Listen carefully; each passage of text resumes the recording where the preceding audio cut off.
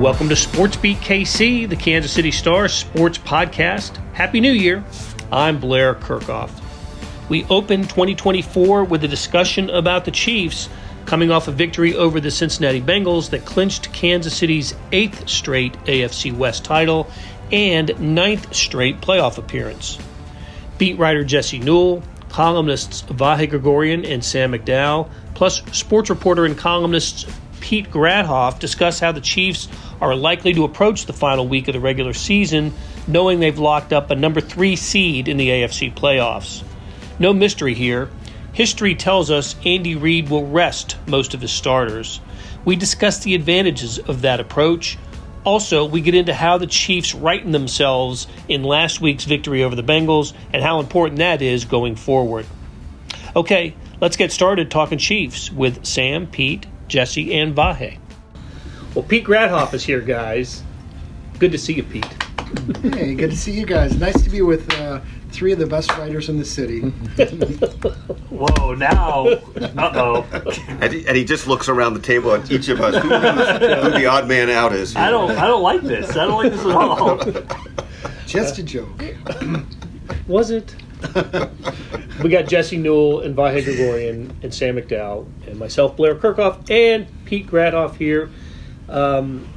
Pete, we had a speaking engagement a month or so ago at Jay Rieger's. The 4 of us were there, and so we with Chiefs fans, right? And we talked to a lot of Chiefs fans. We had a great time. I got an email from one of the members of the audience who was there, and it was a woman who said she had no idea that we write during the games, that we actually write stories. We don't wait till after the games and talk to people. We actually write during the game. And I remember thinking, you should see what Pete Gradhoff does during the games. He writes and posts during the games. That's what you do. So I think people who have listened to this podcast during the year, they all know what we do. But let's take a moment and explain what you do on a Chiefs game day. Oh, well. First, I see what Taylor Swift's wearing. It's a topic. Goes right to the top of the audience charts. No, I really have a different perspective, having been out at Arrowhead for some games too. Not a lot, but I realize you guys probably don't see some of the things that we see watching a game on television. Like the dust-ups on the sideline, sometimes you may not catch that. And so I'll write about things like that, or if Mahomes does something crazy or someone else like makes an incredible play, and just something that I think fans will be talking about the next day or looking for that day maybe. And so I'll just knock out a quick story with a highlight or whatever. This season, unfortunately, there's been a lot of sideline activity, helmet spikes, the surface getting spiked. Bumps. Yes, it's just crazy with the bump. Yeah, Andy Reid with Travis Kelce. So it's that kind of thing, and so it just brings a different, I think, perspective to our coverage and the great stuff you guys get out of the games. Well, I think the Star and KansasCity.com have the best coverage on game day and during the week of the Chiefs, and you certainly are a big part of that. So glad to have you on the podcast.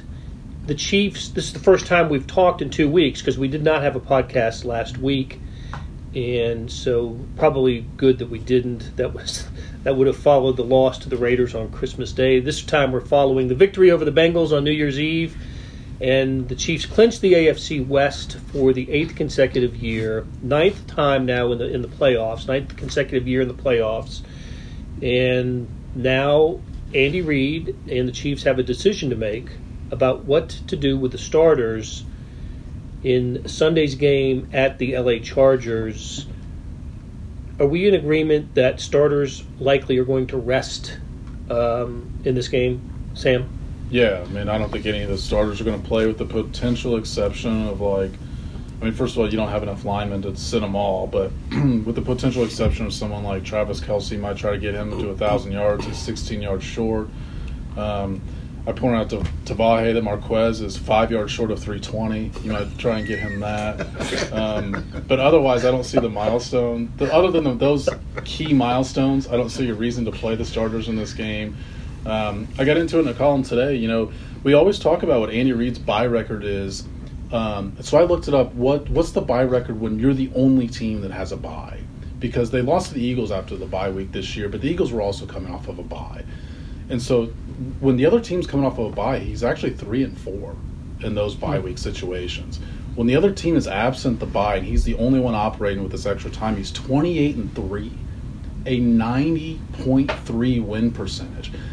This will not technically count towards that after they play their first round of the playoffs. That number includes the playoffs, by the way, when the Chiefs get the 1 seed or something like that.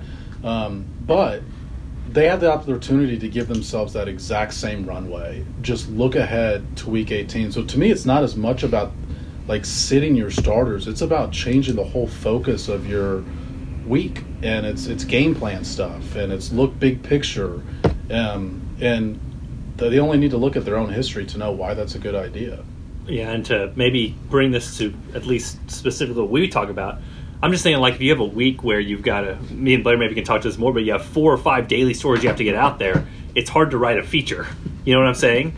Well, the Chiefs can clear off all the daily stories now. You know what I mean? You can game plan for the Chargers if you want, but you're not trying to win. You don't have to win. You're putting your backups in there. So to your point, Sam, I think not only does this give them, to your column, like you talked about, a mental rest, which is needed because it's been a grind of a season, a physical rest, which even like Chris Jones talked about, hey, I've got nicks and bruises, I'd love to take the week and kind of recover, but also like a reset, like big picture offensively, they're not figured out, but now you can cast aside all 4 or 5 of those daily stories you were going to do and say, let's focus on this feature. The feature right now for them, in the sports writer term, is to try to figure out big picture what they can do offensively and what's going to be successful in the playoffs. So they kind of lucked into this, but I think it's pretty fortunate, and the Chiefs are the type of team that could take advantage. Just one quick thing to add. You wrote about this the other day, Jesse, but I thought it was Chris Jones was really interesting after the game because his eyes got big when he talked about wanting to play at first because he wants to get his incentive with the sack numbers. Yeah, real quick for folks, 9.5 sacks. He's at 10 sacks, he gets $1.25 million of a bonus. Yeah, so go ahead. It just, but I thought, and look, I could have been duped, but I thought he was, I thought he meant it when he was talking about how much he would appreciate the rest. Absolutely. And it's an interesting question within itself. I think there was some press box discussion about maybe if you're a Chiefs ownership, you just take care of it all in one swoop and give him a little incentive. One pen stroke. Kiss. Yes, one pen stroke just can do to that. say he can really enjoy the day off. But that is interesting. And the last part I'll just say is this. Look, they've got to rest him, but it is a little bit different situation when they've been so up and down. And in a sense, the other day, they got a little traction, see something a little appealing about how they played. I think from a confidence standpoint, it might feel good to get out there and limber up and play guys and know you did it a couple weeks in a row. But I just don't think it's worth the offsetting risk of injury and the psychological rest. You were talking about that, Sam, with me. Yeah. Even last week that no team would probably benefit more from the psychological rest. Yeah, I mean, I do think that it's not saying that there's no benefit to building momentum. Patrick Mahomes actually used that phrase, we want to build momentum and he wants to send me back out there, I'll play. Like, I do think there's benefit to that. I just think there's so much more benefit to doing it the other way, which is, every single time that Andy Reid's done this, which he has done it, Blair, you mentioned We'll talk about that. The 2 other times that he's done it in the Mahomes era. Yeah, but that's been for physical rest. And this time, I really think they need the mental break as much as anything, which brings back in what Pete said at the start. Is like these sideline blow-ups are an indication that this team is going through it. They went 3-3 in December, or 3-3 in their last 6 games, which again goes back into what you said, Blair. This all ties together here. Is that they were at a rest disadvantage for 6 straight weeks. They went 3-3. Like there is something to having a rest advantage over the other team, and all of that stuff outweighs what is also a benefit of potentially building momentum going into the playoffs. Let's make the point that the reason the Chiefs can rest stars, we've already established why the Chiefs can rest stars. They're locked into their seed, right? They can only be the 3 seed in the AFC. There are only 2 other teams in the AFC that are locked into their positions right now, and the Chiefs can't play either one of those in the wild card round. It's the Ravens at the 1, and it's the Browns at the 5, right? and the Chiefs can't play. So they would have an advantage over whoever No their matter who opponent it is going to be. It's the Bills, Dolphins, Colts, Texans, or Steelers, and all those teams need to win, or to potentially the Dolphins are the team that could lose and still play. They think they need to win. Yeah. They're playing to win. They're playing to win this week. But interestingly, two of them play on Saturday. So does that? So the Steelers, Ravens, and the Texans, Colts games are on Saturday. Their opponent could play Saturday, right? Yes. Or could play Sunday night. It could be the very, very end of the week as well. Right. But because of all those scenarios, we will not know. By the time the Chiefs game is done on Sunday, we won't know who they're playing because there are more ripples, dominoes to fall from Dolphins-Bills. There's the one big outcome is Dolphins-Bills, right? That we do know if the Dolphins lose, it will be Chiefs-Dolphins at Arrowhead, and that'd be fun, right, guys? I mean, let's just speak for the intrigue factor. That would be a fun one. Get the old peace sign up. That's right. The Chiefs fans don't want to see the peace sign on that they particular don't. game. There'll be a lot I of half-piece signs. Pete is flashing the deuces. Tyreek Hill scored a touchdown in the game against the Chiefs earlier this year, too. Yes, he was involved in the scoring play.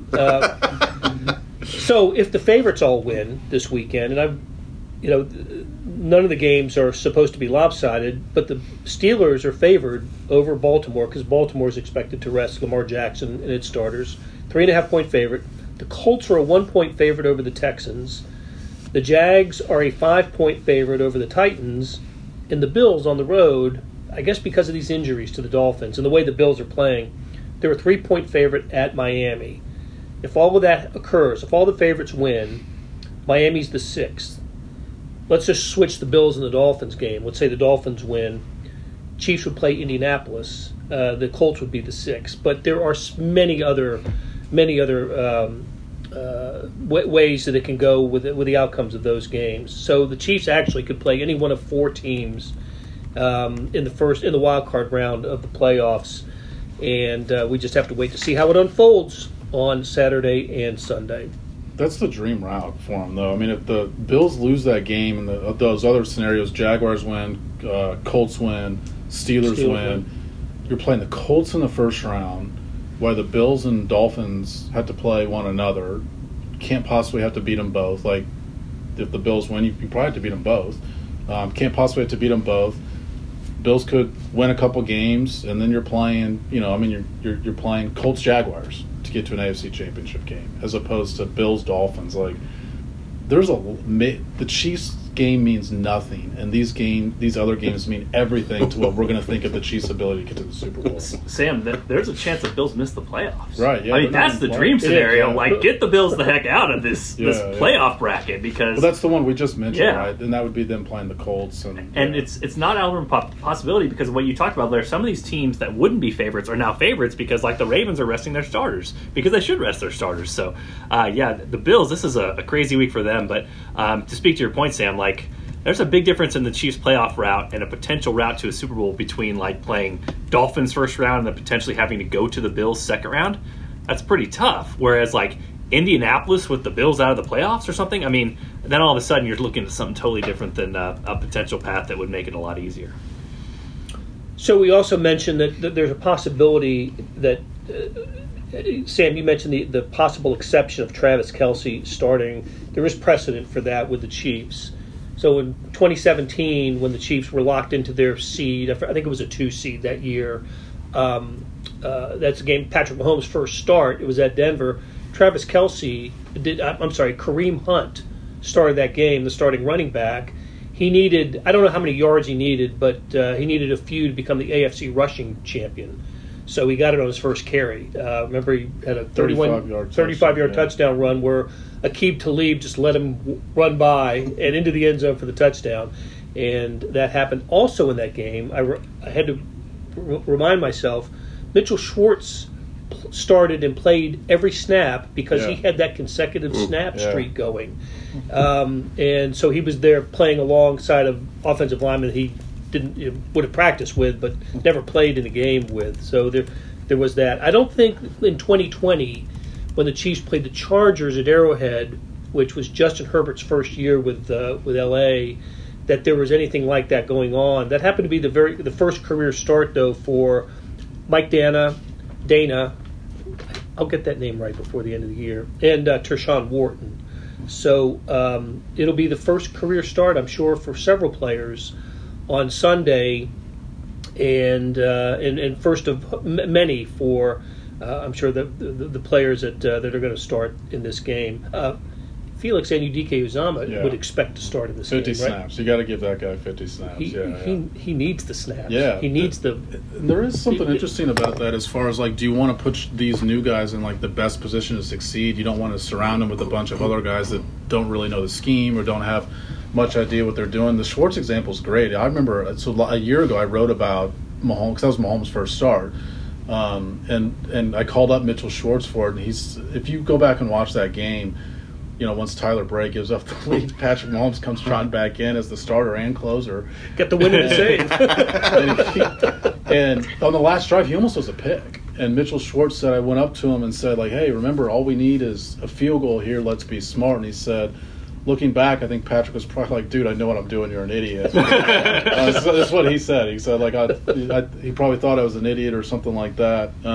But I do think there is something to, like, Felix is part of the future, right? It's not just like letting him play because he's earned it in practice. Like, he's a guy you want to be part of your future, and I think you want to surround him with not like terrible conditions if he's going to play 50-some snaps. There's also a lot of like maneuvering that has to go on, because if you have a preseason game, which is kind of what we're likening this to, you have a huge roster. You've got like 85 guys you can go to, and you can play a few guys here and there, and get Kelsey whatever he wants, and then put in your 30 backups. The Chiefs have inactives they've got to do this game. They've got their 53, and then they've got inactives, and you can only call so many up from the practice squad. So like there's going to have to be starters that play. Like, the Kelseys of the world, Mahomes of the world, you pick Chris Jones, as you would think, okay, just sit. Snead was hurt last week. I can't figure out why he would play. Exactly. Yeah. But, like, some of these, I mean, like, I don't know, I'm off the top of my head, like Leo Chanel, he's got to probably play. Yeah. You know what I mean? Like, you cannot sit your whole roster, because the Chiefs do not have unlimited resources and unlimited guys to throw on the field because of the NFL restrictions you have in that particular sense. I feel like Blair will remember this. Remember who played linebacker for him in 2020? That game that meant nothing against the Chargers? Well, Hitchens would have been on the field. Hitchens sat. Okay. So it was Colin Saunders played middle linebacker for much of the game. I completely forgot that. So there is a point where the roster is only so long. But that was to the extreme to where that Andy Reid went to say, my starters are not playing in this game. That'll be fascinating, though. Like you have to play 11 guys. You got to put 11 guys on the field, and they've got to figure. I don't know, this game in my mind. Like, Pete, you can, like, what receivers are they going to play? Because Justin Ross, Richie James. That's what I'm saying. Like, those guys Quez to get the 320 might take to the fourth quarter. Will that also get him to 25 catches? Is that what it'd be? Those guys, though, but you can envision him playing any of those guys, right? You know what I'm saying? Absolutely, yes. So it does really. You sort of have to pick and choose, like, who is off limits, and then who are guys who are going to help you in the playoffs. Who still, it's like, hey, we got to strap you up and you got to get out there, because there's only so many dudes you can go to. I think there's questions. See what all of us think, but what are guys that maybe should play because they still, Wanya Morris comes to mind as a guy he might play in the playoffs, but he still needs some reps. And I'm wondering how many guys, Shamari Connor, does he fall into that? I mean, how many guys are we going to see starters play? Because we mentioned build momentum, whether or not that's a factor. Do they have guys, individuals? But Wanya is a great example, because you said need to rep. He needs to work. He's got a lot of refining to do for one thing, and I would assume that supersedes the need for rest for him, or at least some play, right? No doubt. Mm-hmm. And also, again, to Jesse's point, the numbers. I mean, isn't the numbers game going to preclude that you just sit everybody on the line? You can't. They're pretty thin at safety right now, so it kind of leads you both ways, right? I mean, you could throw Deion Bush out there, but then you're taking that away from somebody else. But to your point, Shamari Connor could probably use a few more reps too. So I don't know. I'm sure there's lots of meetings going to happen with this particular thing in mind, because you can't just kneel on the game. But right now, the Chiefs do have, it seems like, the focus on the correct thing, which is going to be the playoffs moving forward. So Blaine Gabbert is your starter. Is that what we're thinking? Oh yeah. Unless Oladokins beat him out in the practice squad. He got beat out in preseason, but still got the number 2 job, right? Yeah, and does anybody remember Blaine Gabbert's earlier appearance this year? Yeah, it wasn't. I just remember the he's Bears on game? He's on the bottom Bears? of all the passing charts, or was early in the season with his limited action. So Well, I that's because he did had not 2 go very picks well. against Yeah. the Bears, right? Didn't he go pick to end the game? I'm pretty sure that's right. There might have Yeah. been something in between, but it was basically that. Mhm. Yeah, and look, I guess you want to sharpen that saw just in case something happens to the. We've seen to it the in one. the playoffs. Yeah, Chiefs twice. have needed Twice. their backup. Twice. In So 2020. anything is possible to. I don't know what we do with Blaine's name. This is your rep right here, Vi. We need something in the press box to have Well, ready see- for. Every pass that Gabbert threw was caught. He went 3 for 5 with 2. Never hits the ground. That's, It's a shame we're not seeing Shane Buechele. I mean, Shane Buechele beat out Blaine Gabbert in preseason, and they kept Gabbert because he's a veteran, and it's a shame that we're not watching Shane Buechele on Sunday. I think he earned the start. Anything to Blaine Magic? Oh, see, Blair got it. Okay, I'm glad somebody did. Okay, we can move on. plain magic? I don't know. I don't get it. David Blaine. Okay, I'm sorry. Okay. If I have to explain it, it's All not right. good. No. So we'll keep going. Well, no, it's Okay. remember the sophistication level of this.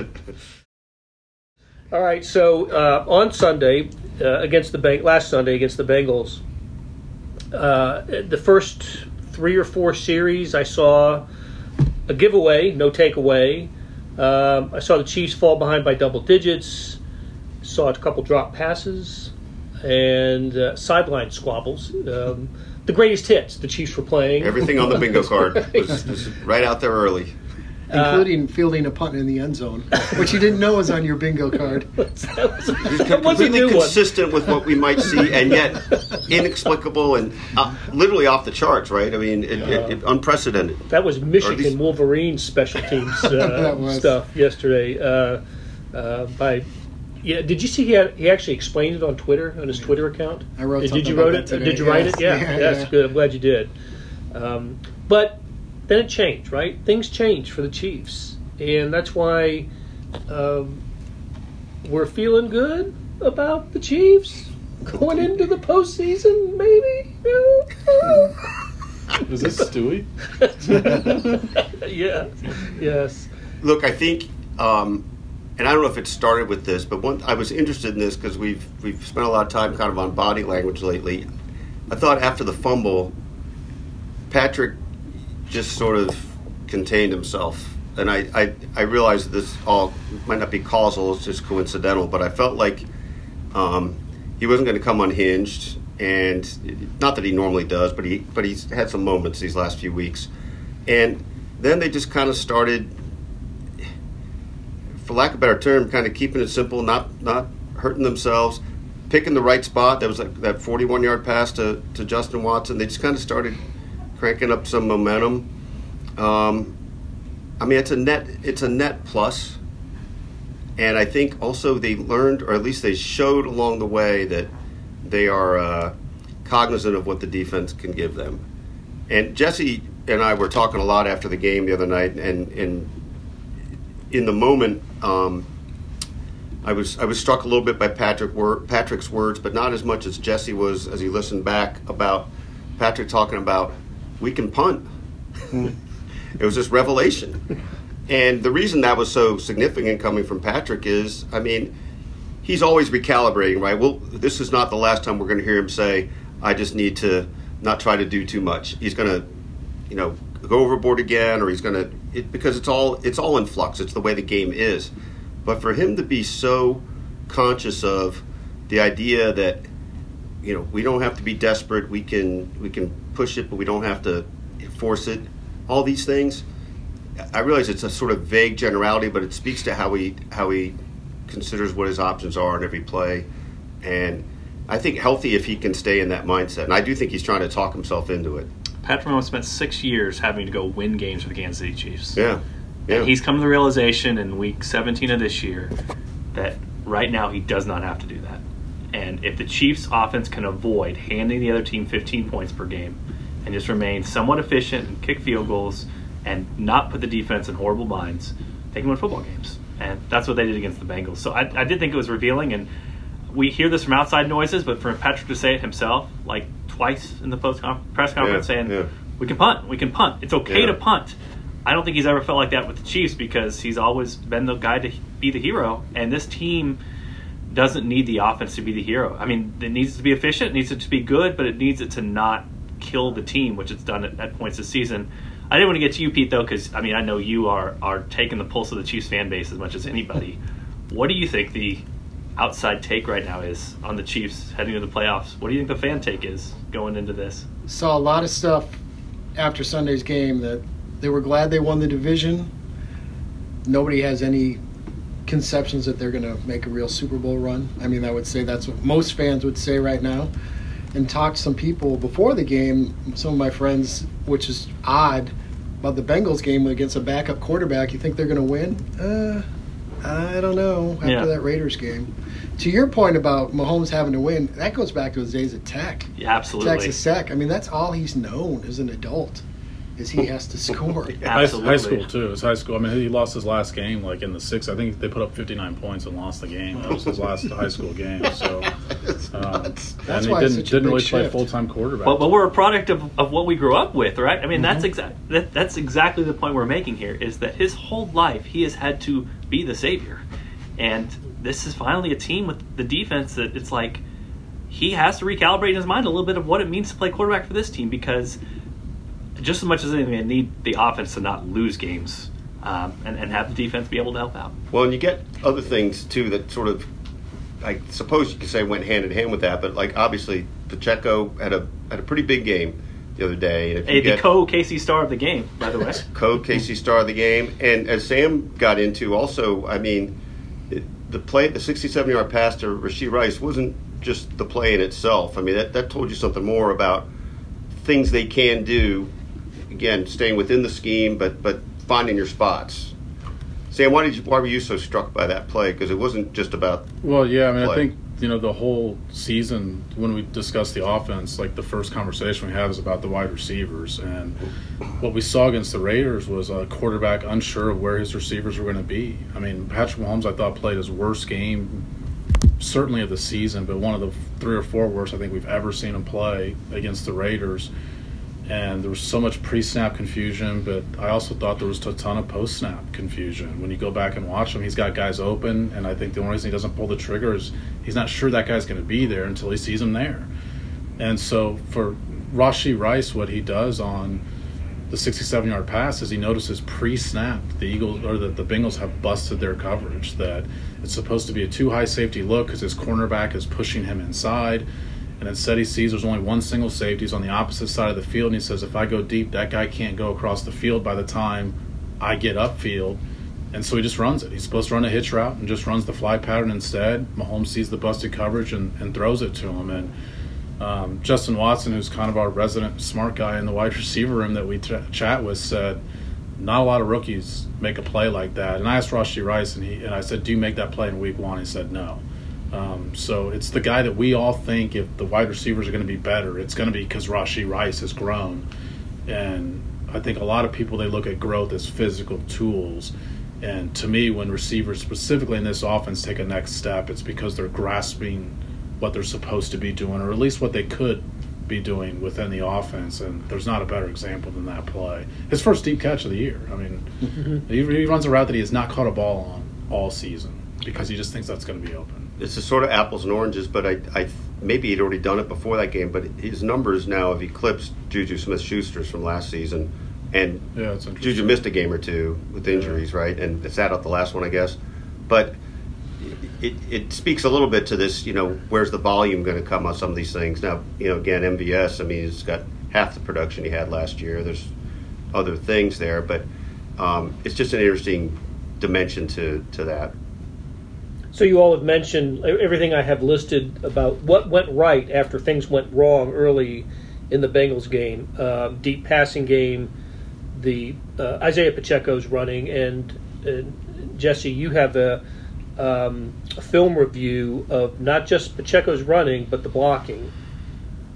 Yeah, guys. They had a really, really good development happen in that game that might go a little bit overlooked, but Juwan Taylor for this year has been the worst graded run blocking tackle according to Pro Football Focus, of any tackle. I mean, the $20 million guy has been the worst graded run blocking guy, and he had the third highest grade of any tackle this week. And we went back in the film and looked at it and encouraged people to go check it out. Brett Tavo, former offensive coordinator in high school, he breaks this down, does a great job. But he was mauling guys. I mean, we were joking if there was somebody. I mean, we know that there's bad blood between the Chiefs and the Bengals, but man, Jawaan Taylor was acting like there was bad family blood between him and 95 and 92 on the Bengals. He was mauling guys in the run game, and we know the run game has not been his strength. He's been known as a pass protector. So how can you help out the offense? How can you become more simple? How can you help out Patrick Mahomes, make him think he doesn't have to do as much? Part of that is the run game and being able to get yards in that way. And the Chiefs actually were pretty good about that until the Raiders game where they really struggled. But I'll tell you what, if you have those interior three guys we know are reliable and you add in a right tackle who was, according to Pro Football Focus, the best player for the Chiefs on Sunday, you add that to the mix when it comes to run blocking, and whether it's him figuring out schematically or just being more motivated to do it, all of a sudden some of their offensive issues don't look as dire anymore. So I don't know where that Jawaan Taylor has been all year, but if they get that guy for the playoffs, then this Chiefs offense can open up quite a bit. Wish I had known that after the game, or at least at the fourth quarter, and I would have made Try KC stars of the game. Oh, man. Jawaan Taylor would have been a good addition. An offensive lineman can never be that, of course. He'd have to return a fumble or something. He'd have to do something very obvious for layman's like myself observing from the press box. Well, the Lions tackle might have been the yes, he made a player of the game. Yes, he did. The referee. I think I'd heard a sound that, and just going back real quick, Ed Buddy, I think, won 1 week. It was like an AFL player of the week. He won an AFL player. Offensive Player of the Week. Wow. And one of the great accomplishments for him is just people, he played so well and mauled so much. I think it was the Raiders that people noticed and said, you are the Offensive Player of the Week. So, I mean, just a great accomplishment, and one of the things. And that was the last time that ever happened. It's got to be the only time. It has to be. It has to be. Rare, so, certainly, a really impressive feat in that regard. The other two items I had listed here, the pass rush, especially late, when they had the 4 sacks on 5 snaps, and then just the play of L'Jarius Sneed.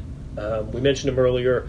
I think you're right, Jesse. He's the perfect example of somebody who should not play this week. Do not hand him his helmet. How important has he become, and how good has he gotten? How important has he become to this team? His stats.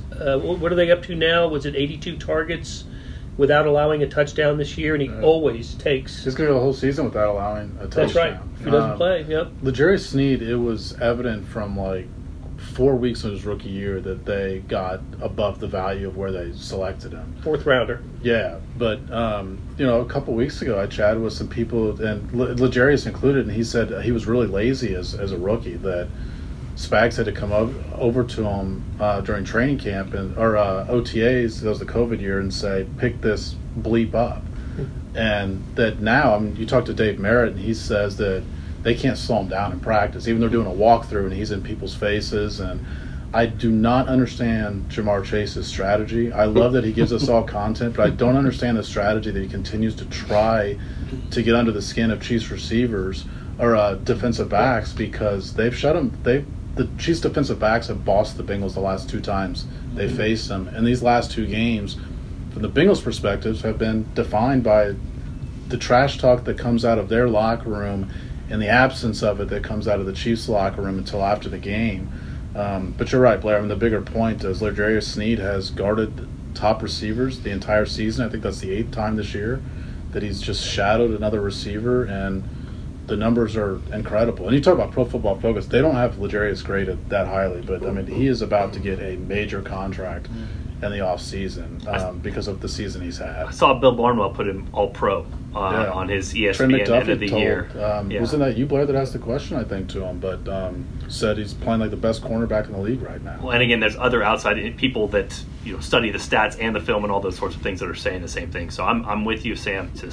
And it's sort of like the Chris Jones conversation. I saw in that same Barnwell piece that Chris Jones leads the NFL in sacks created, which is 18.5, which means either you got there or the pressure you created helped George Karlaftis or Charles Omenihu get there. So, again, he's in line for a big contract. But L'Jarius Sneed in the same way, allowing Trent McDuffie to play the nickel and allowed him to utilize all those great blitzing skills that he's shown this year, it just kind of has a domino effect on the Chiefs defense. But he's been incredible for the Chiefs and has really allowed them to do what they've done. Will that big contract come from the Chiefs will be a topic for another podcast. We'll have fun with that sometime after the season or in the next coming weeks. But we've talked too long. Now we've talked just long enough, I think. I think because we had Pete here today, that's why we went a little over. Yeah, no, it was great. Pete, thanks for being here. Great to have you. Always great to have Sam and Jesse and Vahe. So we'll come at you again about a week from today. Thanks for listening. That'll do it for this episode. Randy Mason was our producer, and big thanks to him and the production crew of Monty Davis, Jeff Rosen, and Scott Chasen. Tip of the cap to Sam McDowell, Vahe Gregorian, Jesse Newell, and Pete Gradhoff for sharing their insights. It was true in 2023 and continues to be true this year. Morning Sports Edition, produced by The Star, is the best digital sports page going. It includes coverage of the Chiefs, Royals, colleges, soccer, national and international sports coverage. Check it out at liveedition.kansascity.com. Thanks for listening. Hey, tell us what you thought about this episode where you can rate and review podcasts. We'll be back soon with another Sports Beat KC where we talk sports in and around Kansas City.